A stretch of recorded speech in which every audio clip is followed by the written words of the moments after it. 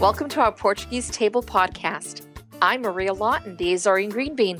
And I'm Angela Simoes, and we're just two chicks dishing about Portuguese food, culture, and what it means to be Portuguese. So grab a glass of vinho or un copo de café and join us as we talk about our favorite foods, reminisce about growing up Portuguese, and interview some of our community's most successful chefs and food writers. So sit down at our Portuguese table.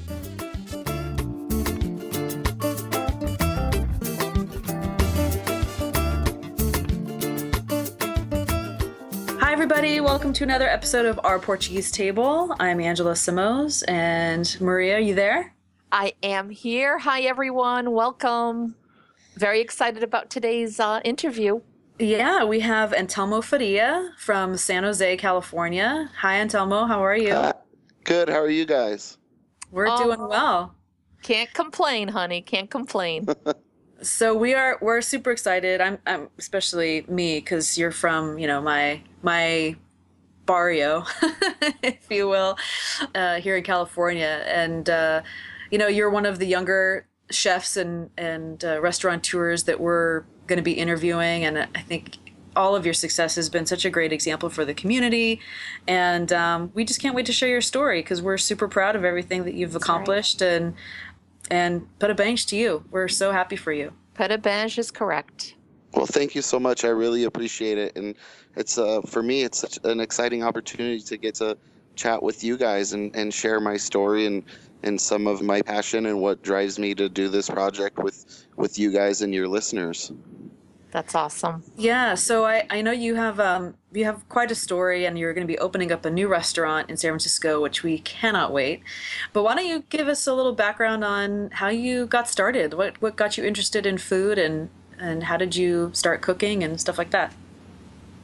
So as a young kid, I was born here in the United States, but when I was a year old, my parents moved back to the island of Fayal in the Azores. And so I was always surrounded by family and lots of food, and our house was kind of the hub where all our cousins and aunts and uncles would come over. And so I always remember there being food at a young age and me always being interested in it. But as I grew older, my dad, he always encouraged me to cook, and it was something I took to naturally. So I was always really curious in the kitchen and wanted to get involved and hands-on. So I started from a young age just being really comfortable in the kitchen. And as I grew older, it just really stuck with me, and it was something I was really comfortable with, and it was something that I actually enjoyed, and that was fun. So even as a young child, I remember going with my dad to the market in the island of Fayal and visiting the different stands with different farmers coming from Pico, bringing the island across the way and bringing produce, and meeting the butchers and the fishmongers. That's wonderful. That's so awesome. Yeah, so it was always a very natural process. I'm back in the Azores right now as you're talking. As you're speaking really? and describing that, I feel that I'm right back there with you. I am Azorian. I'm from San Miguel. But okay. the same, it's being there and being and all of that. So I can absolutely see myself there. Okay. You paint a good picture, Antonio. You are painting a very good picture. I feel very homesick right now. So I know that you worked for Manuel Azevedo at La Salette, but was that your first food gig, or did you work somewhere before? How did that happen? So that was my first, quote unquote, my first real cook job out of culinary school, where it was kind of more serious cooking. So I had decided to go to culinary school at that point, and really found La Salette. I almost went to Portugal to do my externship and to cook, but then I found La Salette. And what was really exciting about Chef Manuel Azevedo's food was that he was marrying Portuguese food with the kind of a wine country or kind of a Northern California sensibility. Right. But yeah, so that was my first real official post-school cooking job. But I had worked in restaurants before then, mostly in a front of the house capacity. I had been a server and a manager, but also had filled in little roles here and there helping in the kitchen. So I was already familiar with the restaurants and being comfortable being in that setting, but that was my first real cooking job. That's awesome. And how long were you there? So I was at La Salette for 3 years. Okay. Yeah, I remember you being there. Maria, you were trying to say something. I keep No, interrupting. no, that's okay. I'm going back to Fayal, and I know we're going all over the place here, but how old were you when you finally came over from Fayal? So when I came back to live, I was 12 years old at the time when I made the move back to the United States. So your family came from Fayal to California, back to Fayal, and then back to California, correct? Yeah, so both my parents are immigrants, and my dad and my dad's side of the family, they came from Fayal, and my mom's side of the family, they came from Saint George, and my parents met here. And well, isn't that something? Yeah. So my nice. parents met here, they got married, had me, and then when I was a year old, they decided they wanted to go back and raise their family in Fayal in the Azores. Right. Now, do you still have a lot of family, and do you go back to Fayal and to Saint Georges? Yeah, so my parents actually split, and my dad ended up staying in Fayal, so my mom came back here, and that's, eventually I came back to live, or I came to the United States to live with my mom and my brothers, but my dad was in Fayal, so I'd go back in the summers, my brothers and I, and spend the summer there. But other than that, yeah, I have cousins and aunts and uncles, and some of the family, it's in terms of my aunts and uncles have passed away now, but there's still a really strong connection there, and always, people to visit and a reason to visit when I go back. Now, and again, back to the cooking here. So your first food memory. Let's say the very first food memory you have. What is it? Where are you? My first food memory, it's, that's really, really tough. But I remember I just remember being enthusiastic about food more than one specific memory, just as a child. So my mom always tells the story. So, my dad, he was really interesting, and one of the things one of the businesses he had in Fayal was he owned a discoteca or a nightclub for a couple years. And so when I was about the age of 5, I had a birthday party, and I told my mom that I wanted to plan the menu. So oh my gosh. At 5 years old, I planned the menu, and I had all my favorite things on there, and I hand selected the guests. And oh my goodness, that's amazing. I love it. And the menu was like shishash and hamburgers, and I forget what else, but it was all over the place. But there was definitely a lot of good Portuguese flavors in there. Wow. That's very telling. You were destined to become in the food business. And in command. Yeah. To be leader. Absolutely. That started early on. Well, I think that's an Aries trait. I'm an Aries, and I've always been kind of stubborn and wanting to be in charge of the pack. No, I think it's even more than that, honey. It's being it's in our DNA. It's a good combo. It's a good combo, but it's in our DNA. We are definitely leaders. We are definitely. Other people call it stubborn. I don't. I don't do that. We're just very strong-willed. Well, I guess you'd have to be stubborn and have a sense of leadership to get on a tiny boat and go across the ocean and find new places. You are so correct. One of the things that, Angela and I always talk about, and this is the whole thing about having this podcast, is to kind of like, this is who we are. This is who we are as a Portuguese people. And it took guts. It took guts and it has to be it's a specific person who picks up their family and moves them to a whole different country.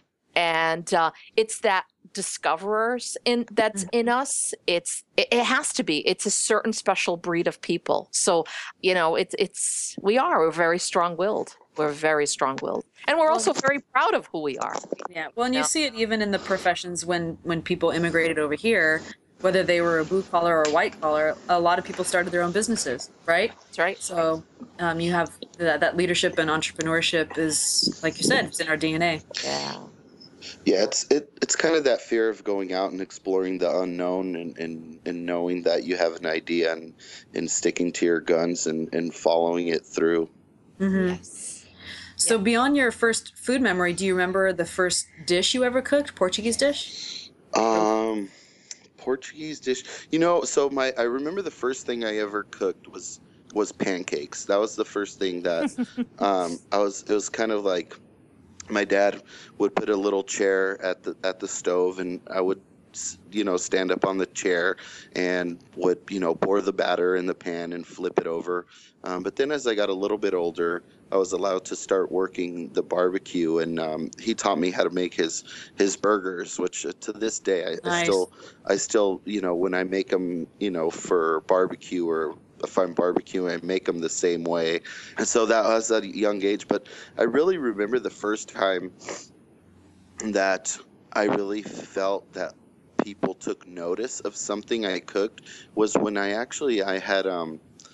come back. I was living in the United States, and I was 12, maybe about just close to 13, and my mom had a potluck for some coworkers, and I made calamari from scratch. Wow. So I was, so my dad, when I was in Portugal, I spent a year there with him, and he opened a restaurant called Adega Santa. So I spent a year with him. My mom came back to the United States, and my brothers were with her, but I stayed for 1 year before I came back with my dad. During that year, my dad opened this restaurant called Adega Santa, so I spent time working in the restaurant and helping around. So I got exposed to people cooking in the kitchen, Mm-hmm. and I felt more and more comfortable. But yeah, I remember being 12 and having this potluck, and I asked my mom if I could make a dish, and I bought fresh squid, and I cleaned it, and I breaded it, and I fried it and everything myself. And I remember people literally being like super impressed and being like, your 12-year-old son made this. And I think at that time I just have a personality. Like, I do enjoy, I guess I have a healthy ego, and I do enjoy that kind of immediate gratification of a job The well done. accolades. Yeah. And Sure. and people like in the moment being like, oh my God, this is so good. We enjoy this. I played music for 5 years after high school in my previous life before cooking. And it's kind of the same idea where it's as soon as you put your product out there, whether it be it food or you're playing a song for somebody, the response, is immediate. So that gratification of a job well done, or people responding to what you're doing in a positive manner, is there right away. And I always really enjoyed that. But yeah, that was like the first moment where I was like, man, like making food is so cool. Now, I keep hearing you talk about your dad. So it was your dad who influenced your cooking. Actually, it was a lot of people. So early on, I was kind of, his little buddy, his little right-hand man. So Yeah. I spent a lot of time with him, and he did influence my cooking a lot. He really enjoyed food a lot. He was not a chef, but he was one of the most talented cooks that I still to this day remember. And he just loved all kinds of food and different types of food and different spices, and he also enjoyed a connection to a lot of the people that provided the food. So he was friends and knew personally the fishermen and the different butchers and the farmers that were coming into the But markets. you know what? You just described, and I know at the time you would say, well, he never had the culinary training, but he was a chef. And because even now, Well, great chefs need to know the butcher, the fishmonger. But I'm gonna interject, because that term chef gets thrown around kind of loosely nowadays, and somebody throws a great dinner party at home and they go, oh, I'm such a good chef, At the end of the day, look, we're just all cooks, Yes. The only thing that makes you a chef is basically you're the manager of the kitchen, you're the boss of the kitchen, you're also for the most part, you're doing the creative side of the food, but the difference between a cook and a chef is really just you're the administrator, and that's really, you're the kitchen boss. So I think the term chef, really kind of gets thrown around here and there, but at the end of the day, it's about being a really good cook and enjoying cooking and having a connection to what you cook. Now, have you ever read Julia Child's book? Which one? The first one, if I'm not mistaken, because that is exactly what she says. Word for word. Well, that is exactly her thing to everyone and she said the same exact thing. It was pretty much word for word. Spot on. So going back to your question, my dad was probably the biggest influence on me early on. But so many people in my family, my grandfather, he came from the north of Portugal, and he has kind of his own interesting story. But he ended up, he didn't necessarily have a lot of family, ended up in the army at a young age, as so many men in Portugal did. So he joined, I believe he was 17, but he ended up stationed in Fayal, where he met my grandmother. And they ended up staying there before they came to the United States in the 60s. But he was a tremendous cook. He was actually, just every bit as talented as my dad was. And I think that's where my dad got that sense of really being enthusiastic about food. But he brought something different to the table, because he was so, when I talk to a lot of people nowadays about Portuguese food, I always have this discussion where people, they have a tendency to think, oh, well, this is Portuguese or this is not Portuguese. And I go, a lot of times I often find that they're talking about Azorean food. I go, well, when you say that, do you mean that this is not Azorean or not typical of Azorean cuisine? Because that's a lot different than Portuguese cuisine. Yes, so my grandfather, he was from Famalicão in north, and just north of Porto. So his food, the way he saw it, and dishes he enjoyed, there was a lot of even variation on those from just typical Azorean cuisine, which I think most people kind of here in the United States, especially in the Bay Area, the Portuguese that are here. I know in Canada and the East Coast, there's a few more people from the mainland or continental Portugal, but I think most of the concentration here in California were from the Azores. So. But it was my dad, it was my grandfather. My grandmother was a great cook, and she always, came from a large family, and it was always a lot of food and sharing food. And then I had people like my godfather, Tony Lorenz in Half Moon Bay. He, to this day, he cooks the big feeds for the hall over there. He does the roast beef for the festa. He does all the crab dinners, all the fish fries and the mussels. And there was times that I'd go spend time with him in Half Moon Bay. I have my cousin Gary, who's a couple years older than me, and I would go over there. I would actually take the train to San Mateo and then the bus to Half Moon Bay. My grandma, my mom's mom, thought my mom was crazy for letting me do that when I was like 13. But my mom was like, no, Telmo's always been this kind of traveler spirit, and I just let him do his thing. And she had a lot of trust in me. But wow, that is a lot of trust. I would go spend time with my cousin and my godfather, and he cooked a lot and was fantastic. And he was the type of person, he cans his own tuna and grows favas and uses them fresh and then dries the other ones. And he had me and my cousin Gary, rototillering land and planting potatoes. So that was like such a connection to our the food. Source of food, yes. and this very kind of like old world style of like providing your own. So I've been so fortunate to encounter people in my life who really, it wasn't for the glamour of food or what food represented. And I think food nowadays has a different idea or attachment to it, and it's become glamorized. But really, it was for them. It was really a way to bring family together and bring friends together and have people Absolutely. have a good time and enjoy it. Was like, if you make good food, you put wine on the table, you invite everybody over. Formula for success. Success, And exactly. to this day, I really think that's how a restaurant should operate. It should be like, make people feel welcome, invite them Yeah. in, make good food, you know, and put some wine on the table, and people will have a good time. Yeah. And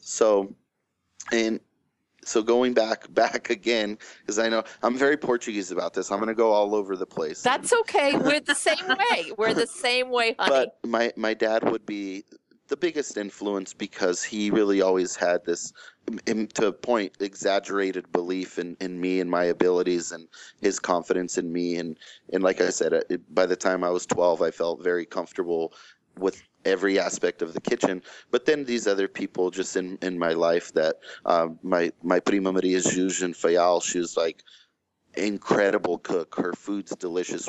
She's the type of person you'd go, you know, when you go back there to visit, she would invite you over for lunch on a Sunday at 1:00, and you would get there and it'd be for 3 or 4 people, and she'd have, you know, 2 dings and 3 cakes, and she'd make bacalhau de natas and frango assado no forno and all these, and you'd be like, Yes. what army is showing up to eat this? Yeah. And she was just And that's so, your typical thing. Yeah. Yeah. and So it if was- there was Chopped for kids on TV when you were 12, I think you definitely would have been a good candidate. you know, yeah, I think a Master Chef Junior or Yeah. Chopped. That's I think, absolutely. yeah. I don't know when this podcast is airing, and I can't really say a whole lot, but if people were to tune into the Food Network on May 3rd and watch Chopped, I think they'd have a lot of fun and be surprised at who they might see on there. Really? nice. So this- Okay. This You will know- likely air in late August, but we Well, will no, we can put the switch word out things there. around. Well, We could. no, it's okay. Switch it around. It'll just watch the reruns. Right, there you go. So Telmo, I know we're on a time limit, and I want to be respectful of your time, and we can't have this No, podcast yeah, until we talk about your restaurant, Umakaza. Yeah. So tell us a little bit about how that came about. You know, why did you how did you choose the recipes? How did you choose the name? What can people expect? Oh, Tell well, us you're all about it. you're assuming I have recipes. Oh, I know you do. They might be in your head, but I know you've got something brewing. You know, that's why I love cooking versus baking. I would be the worst baker in the world, because you have to follow directions so precisely, and I tend to get distracted sometimes and want to kind of freestyle a little bit. But no, Umakaza is really a product of just like everything that I've been sharing with you guys about how big of role foods played in my life, and connections that I had to certain people in my life, and just the way it's just the way it's always been something that I gravitated towards. So when I went to culinary school, when I decided to go, it was really with the intention of like, one day I want to have my own restaurant, and I want it to be a Portuguese restaurant. Okay. But I always knew that I wanted it to be different, that I didn't want to just do, you know, super home style traditional Portuguese food. I always saw, you know, at the time I was younger, but even before, about 10 years before I decided to go to culinary school, I would watch, you know, Mario Batali on the Food Network and Emeril, and they already kind of did things in a little bit more modern light, and the way Mario Batali was moving Italian food forward and giving little twists and presentation and plating. I always had this idea of, I want to do Portuguese food, but my own way. So I went to culinary school. That's why I ended up at La Salette. Had an amazing opportunity to work with Chef Manuel Azevedo at La Salette for 3 years, and then just felt like I needed to, you know, move on and explore different things in cooking. And also I was living in Sonoma and wanted to see different areas. So long story short, ended up kind of just randomly, my first executive chef job was of a Mexican restaurant called Tropisueño in San Francisco, because like when I came back from Portugal, I grew up basically, essentially almost on the east side of San Jose, kind of in that little Portugal area, which is also close to a lot of Hispanic neighborhoods. So I learned to speak Spanish, and we had neighbors that cooked all the time, and I became enthralled, and just kind of, it became like my second love of cuisine and food, because it was such a dynamic cuisine and flavors. So I went, and that led one thing to another, and I ended up being executive chef of this little restaurant called Tacolicious. Which is really delicious, by the way. That's a good name. And that really like took off and opened up so many doors for me and provided tremendous opportunity. Joe Hargrave, who's the owner and now is just, I mean, beyond a working relationship, he's just one of my best friends in the world. He really introduced me to a lot of people and a lot of really good philosophies that I subscribe to in terms of this industry and how to be successful and how to do what you do and have ego and create and be an artist, but also how to listen to customers and their needs and to do something that is also what people want. Because there's a couple, so at this point, my two biggest mentors and influences in this industry are my first chef mentor ever, Manuel Azved, and then Joe Hargrave, who's more of the manager, operator, restaurateur type. But they kind of, in their own ways, shared a lot of similar ideas. But Manny was always like, you have to treat it as a business and be profitable. So don't be the best chef ever to go broke. It's like, because you can cook as well as you want or do whatever you want. If you don't run a successful business or your kitchen as a business, you will not have a venue to showcase your talents. Right. So there was that. And then Joe, same thing. It was just about giving people something they want, excited, inventive, but have it, be comfortable and great service and value and all the things that make people want to come back over and over. So long story short, it's about, so it's about 10 years in at this point, and I've just had a lot of experience, had opened 5 different restaurants with the Tacolicious group. And I just felt like I was at that age, that time that kind of came back, kept coming back in my head to that original place of why I got into cooking, why I went to culinary school, why I had gone, worked the hours that I did and sacrificed the time with friends and family that I did and all these things. And, it was kind of my heartstrings were tugging at me to like say, hey, Telmo, like, you need to do this thing that you've always had this vision for and this passion and this project to do a Portuguese restaurant. So I left Tacolicious, not left Tacolicious like completely, because to this day there's still a great relationship there, and I have a kind of a chef ambassador role and so many tie-ins with that company. It's a great company that I love, but I needed to move on from the executive chef role of overseeing at the time was like almost 30 managers and 300 employees, to really be able to focus on opening Uma Casa, which is my Portuguese restaurant that I'm going to be opening in San Francisco. So it's kind of really just a culmination of this journey, and not just my journey as a cook and then as a chef, but really just my journey as a human being, because I feel like the story has so much more to do than just food. It's really an expression of my life and my story, who I am as a person. That's I can't wait to try it. So yes. So I guess I didn't finish explaining the rest, but so Uma Casa, Portuguese food. I've worked as a chef for 8 years in San Francisco now, and greatly influenced by the city and its chefs and markets and vendors and all. It's such an amazing food city, probably one of the top 3 in the world, in my opinion, arguably.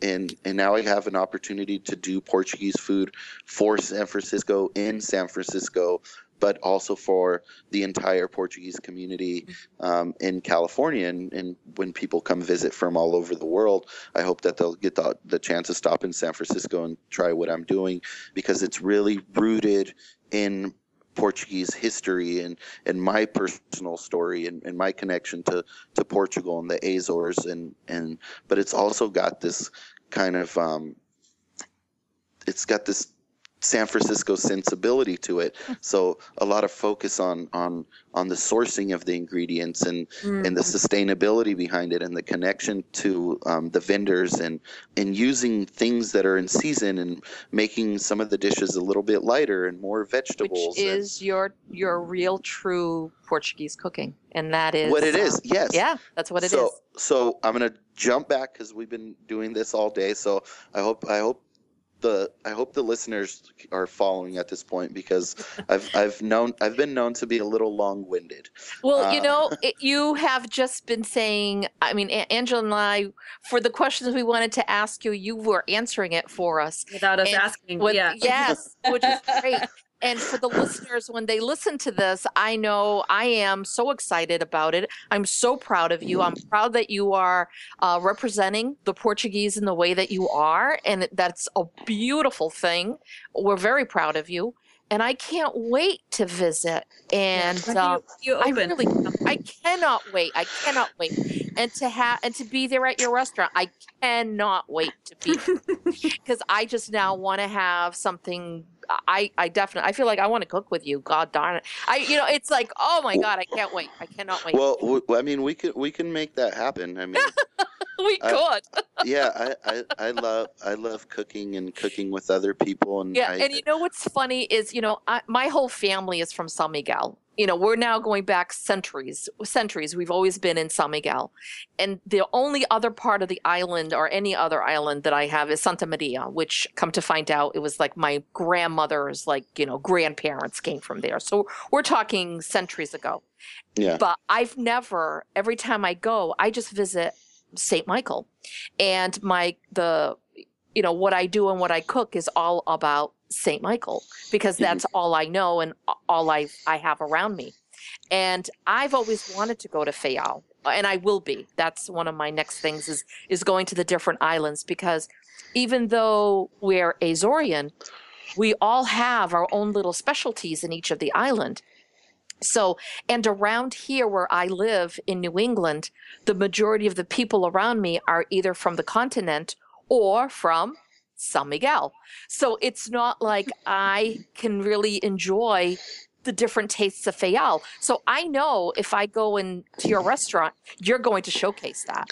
Well, absolutely. There's that. But also my larger goal and what I'd really like to do with the restaurant too is in addition to just the Azores or specific islands, Fayal or Peak or the Azores and in Portugal and even Madeira, my goal is to go outside of that and expand on that story and through my food help tell the story of Portuguese throughout history and include from the Portuguese diaspora and really explore flavors of Macanese cuisine and absolutely and that'll go be a first, I think, and from Goa and Goa and yes. and from North Africa, from Mozambique, because if you to understand about Portuguese food, it was really, I always tell people, it's kind of the first kind of fusion cuisine because I've said this all the time. Yeah.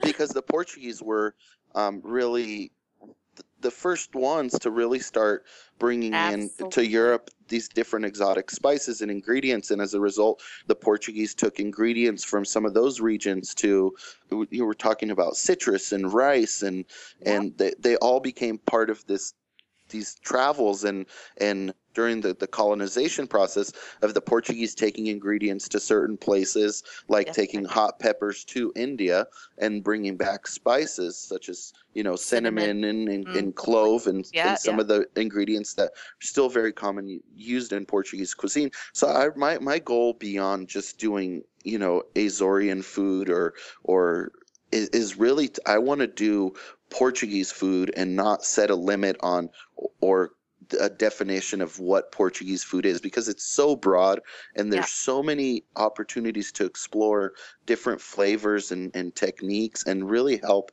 tell the story of the Portuguese history through food. Yes, that's beautiful. Beautifully said, honey. So I can't wait to meet you. When is Umakaza opening, Tomo? So Umakaza is it's getting closer and closer. There's been times in this process where I really felt like I was out on an island by myself, pun intended. Um, and it's in kind of this day and age to have an ambitious project of this nature in San Francisco, it's just from a financial standpoint, It's huge, yeah. requires a lot of work and networking with people, and I absolutely can't do it by myself. And I have a fantastic group of investors that are backing me and still looking to get more to fund the project completely. But I'm at the point where the light's at the end of the tunnel, and it's going to happen, and I hope to be open at some point in August of this year, 2016. Oh, beautiful. That'll be perfect timing then for this podcast if we publish then. Yes, yeah, that'd be great.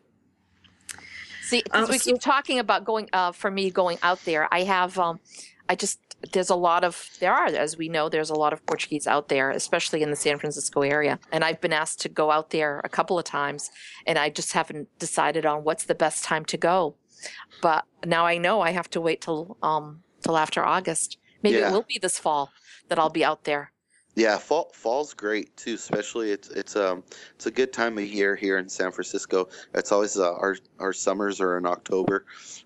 It's like one of the warmest periods, but I mean, to be honest, I've been so fortunate to be in really to live in an area and immersed in such a strong culture, and there's always been Portuguese food from when I was a kid growing up too, and at the time, because during those years we're in Portugal, I was actually back for like a year or two. It's very complicated, but I pretty much spent my whole childhood from 1 till 12 in Fayal, but there's little moments where I was back here in the States, and I always remember places like Tamar and Pica-Pau, and I don't quite remember Little Portugal in downtown because I never went there myself, but my parents went, and so it's always been but I played on a soccer team for PAC, which was coached by Harold Vieira, who at the time owned Trade Right. So I remember Trade Right Market forever, and they were always selling Portuguese products. And so the community has always held this kind of held up these traditions and provided places where people could still eat the food. I'm in Sousa's. I mean, I'm like blanked on that, but Sousa's, Lionel Sousa was I just like so much like represented Portuguese culture and always provided this place for people to try the food. And now we're very, very fortunate. The La Salette's been around for well over a decade now, and Chef Manuel has done great work there. Luis Lorenz at Bacalhau Grill in San Jose, he kind of took that and made it a place where the community could go back to during a time where it was kind of going away, and such a good job there. And all the different bands and clubs, they all have kitchens and they cook great food and they share it with people. And now Adega just opened in San Jose as well. And Chef David over there is doing a great job, and the Carreiras, they've done an amazing job with that place. So it's really, sometimes people ask me, I think there's a little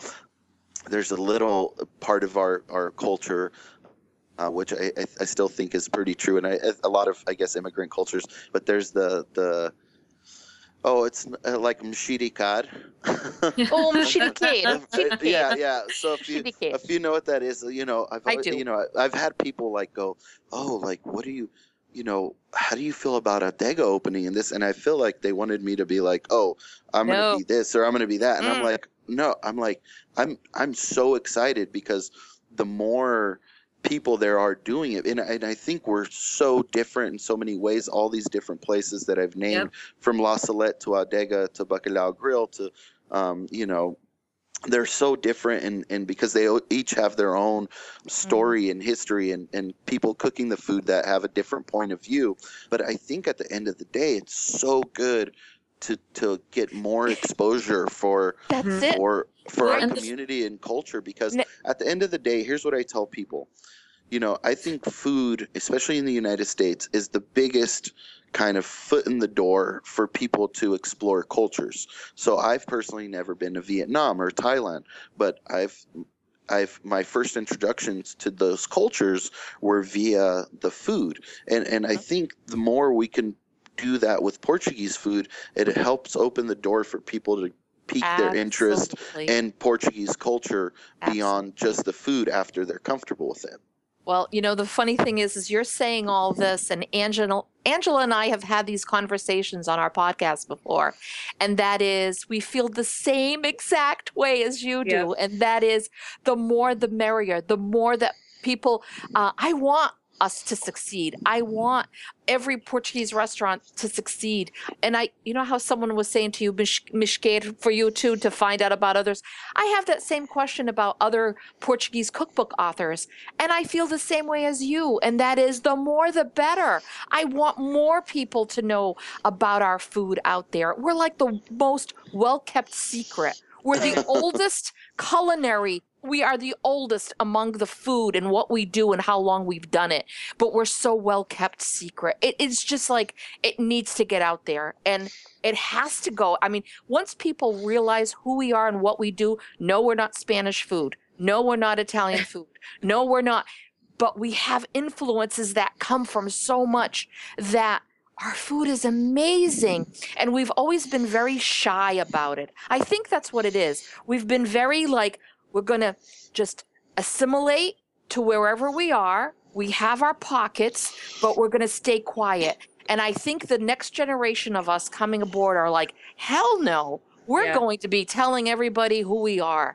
And I love that. I love it, love it, love it, love it. Yeah, I mean, even for me personally, and just to open a restaurant in San Francisco, it's an amazing opportunity, even just to do something that is not offered in a huge city. Now, there's no Portuguese food, so it's very cool and niche. But yeah, like even Jorge Mendes in New York, I've been to Aldeia, I've been to Lupulu. He does a great job. He does a great job, and he has his own vision, his own way he does things. Even He's when a sweetheart. when I was younger and just a cook at the time, but I traveled to Toronto, and I remember Adega in Toronto being, such a kind of known as doing Portuguese food really well. So I've traveled there, and if there's I try to eat as many Portuguese restaurants in the United States as I can. There's actually, I found a little spot recently in Jersey City called Broa,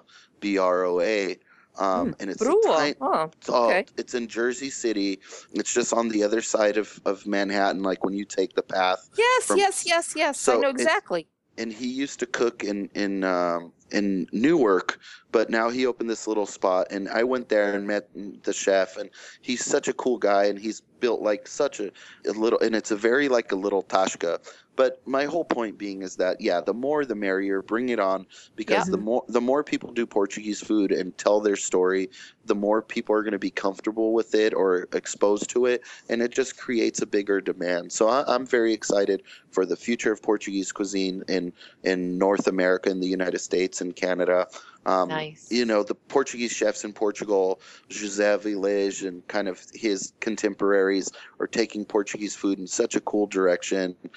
And so it's just a very exciting time for Portuguese food. I feel honored and privileged to be a part of that. Portuguese wines and Portugal itself is kind of coming onto the global map, onto the global radar. Another well-kept secret.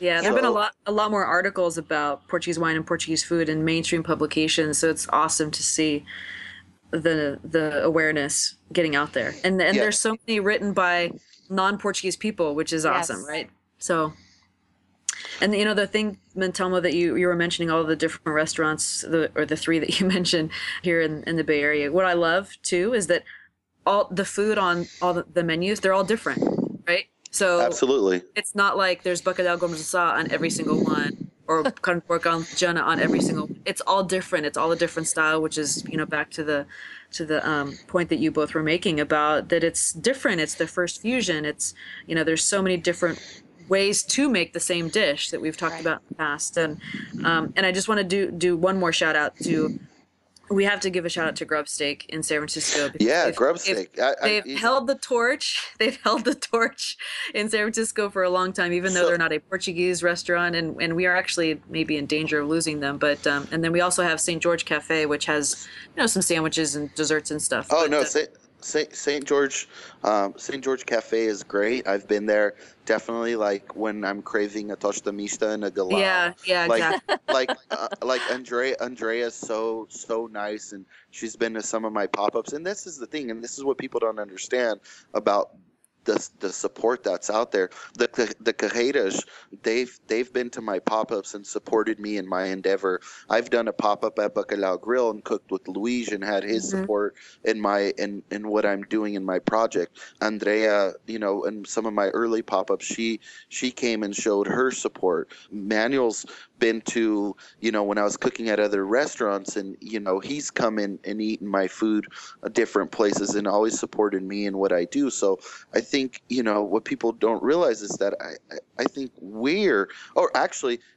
he actually just opened a new place called Tashka, which I stopped by the other day in Sonoma, and it's fantastic because it's all these little plates and it's really like the Tashka style of eating, which I love. So, but all these people are passionate and they're doing their own thing, and like you said, it's all different from Grub Steak, which I've definitely had called verde at 3 a.m. Yep. Sometimes at 3 a.m. you've had copo mais and you need called verde, and a Grub Steak was that safe haven for me. But so all these places of like play, I respect everybody so much for risking it and giving it a shot and doing what they're doing. I think I have a very unique place in that as well, and I think I offer a different perspective. I think I offer a very contemporary, modern San Francisco Bay Area approach, because like I said, I've been surrounded by amazing chefs and influenced by some of the chefs that I know, that I'm fortunate enough to know personally, from some of the best restaurants, and not just San Francisco, but in the country and in the world. And so their influence on me helps kind of shape and guide the way my vision for Portuguese food is. So I guess at the end of the day, this project is so personal for me. I'm so excited to share it with the community, but even as much or even more excited to share it with people outside of the community, because I want to introduce them to what I am so passionate about and I love so much, and that's Portugal, the Azores, Portuguese people, Portuguese culture, and Portuguese food. Love it. What a great way. I can't think of a better way to end the interview on. I mean, we could keep going if you want. Oh. I know you have somewhere to go, but that was. I didn't request a late checkout today, so. This was a wonderful interview. Thank you so much for doing this for us. Thank you for having me on. I really appreciate it, and it's such a pleasure to hear your voice and to meet you. I'm definitely familiar with your work, and Angela, thank you for thinking of me and providing me the opportunity to come on here with you guys. Of course. And you yourself have done so much for the community and keeping the Portuguese community and culture moving forward here. So I thank you for your efforts and everything you've done. And I think the point with whether it's writing a book or doing this podcast or me cooking Portuguese food or you being involved with the Dia de Portugal, it's really about just people being passionate, but also being like, it's okay now to share our culture. I think for so many years, people felt like you had to assimilate, right? That was like the immigrant thing, like that is like to assimilate and let's not stick out the thumb that sticks out. Let's assimilate and become part of American culture. And I think that's why you had like a strong sense of community within the communities, but outside of that, I think there's much to be desired in the way of sharing it with mainstream America, to say. So I'm really excited that as we move forward in 2016 and we have first generation, second, third, even fourth generation people going out there and sharing their pride in Portuguese culture with the rest of the world is really amazing. Love it. Couldn't agree Thank more. you. Thank you so much, sweetheart. Antelmo. All right, thank you guys. I really appreciate it, and enjoy the rest of your day. And Yeah, and I can't wait to meet you. I cannot wait to meet you. Well, I cannot wait. You're gonna have to come out here in the fall, and maybe if the restaurant's open, I'd love to have you. We'll do a special dinner where we can cook together and make That it would be open to the public and have a fun day exploring Azorian food together. That would be wonderful. I can't wait, honey. Awesome. Thanks so much, Telma. Have a safe trip home. Bye, ladies. Bye. Thank you. Até logo. Até logo. Até a próxima. Se Deus quiser. Se Deus quiser, sim, senhor. Vai com Deus. Vai com Bye. Vai com Deus. You're so cute. Bye, ladies. Bye. Bye. Oh my goodness. So is he just the cutest or what? Oh my God. So and passionate about everything. he is so passionate and he feels the same way we do. I know. So it's one thing how, we've talked to so many people here who are just as passionate as we are. But I mean, he really got into it. Like you could just, you could feel it. Like, and I know he's out, in another part of the country here, but I could feel it here in New England, how much he felt about it. And it's exactly that. Oh, yeah. God. He's an old soul. So I don't even think he's 40. And really? And it's so, what I love is when you see someone young like that who is really that committed and has that kind of passion and is just such a great example for other youth in the community, right? Because he really has done some amazing things, and he's very well known, and he's done he when he was working at La Salette, he would do food demonstrations at the Dia de Portugal festival, and he's done like custom dinners for other events and things like that. I love seeing good examples for our youth to follow. Yes. It's so important to have those. Yes, absolutely. Oh, I hope everyone who's listening enjoyed this as much as Angela and I did. That's for sure. And he's a big teddy bear. When you see him, you're just going to want to give him a big hug. I love it. I love it. No, this was awesome. This was an awesome interview. And I'm so glad we were able to, because I know he's a busy man. So that he was able to take the time to talk to us, that in itself, again, like all of our previous guests who are so busy, to take the time to do this just means how, just goes to show you how great they are, Yep, absolutely. So, Maria, I did want to share one thing with you that has nothing to do with the interview that we just did. Oh, my goodness. What is it? So, I think I posted a picture on Facebook that I tried your cebolada recipe and the poached fish. Yes. Right? Oh, my God, Maria. It was so good. Isn't it? Is it a good recipe? I can't even tell you. I've made it 3 times. Oh. There. Because it's so easy. You told me it was easy, and I'm like, no, it's not. Nothing's that easy, but it really is. And it's simple. See, the key thing to making something that's delicious does not need too many things to go overboard. If you use, like he was just saying, like, the fresh ingredients, the the basics of little, just like your onions, your tomatoes, sometimes peppers, depending of what you have also in, what I mean, what's in season, what you have around you, and then your fresh fish on top of that. I mean, how great. So I'll just, because I actually know the recipe by heart now because it's so easy. So I'll just share it with our listeners. It's so easy. So you take, well, I guess it depends on how much you want to make, but take at least like 4 onions. I used yellow onion, slice them up, and you could just you don't have to dice them, just slice them up. And then I think I used 4 or 5 tomatoes. And one time I used the vine ripe tomatoes, and then another time we used Roma tomatoes, because that's what I made it for my parents, and that's what they had. Just chop those up, and then So I will tell you, I did Google other recipes just because, like I said, sometimes I like to to compare what people do. And Yeah. I can't remember if it was your recipe or another one that said to remove the seeds from the tomato. Yes, I do. Yeah. Okay. So remove the seeds from the tomato, chop those up like, kind of big chunks, cover a large pan, cover the whole pan in olive oil, Yeah. throw in the onions and let those caramelize essentially in the oil until they get like really well cooked and brown, I guess. Right? Not super brown, but No, a translucent. translucent, A little yeah. bit more than translucent. Yeah, Right.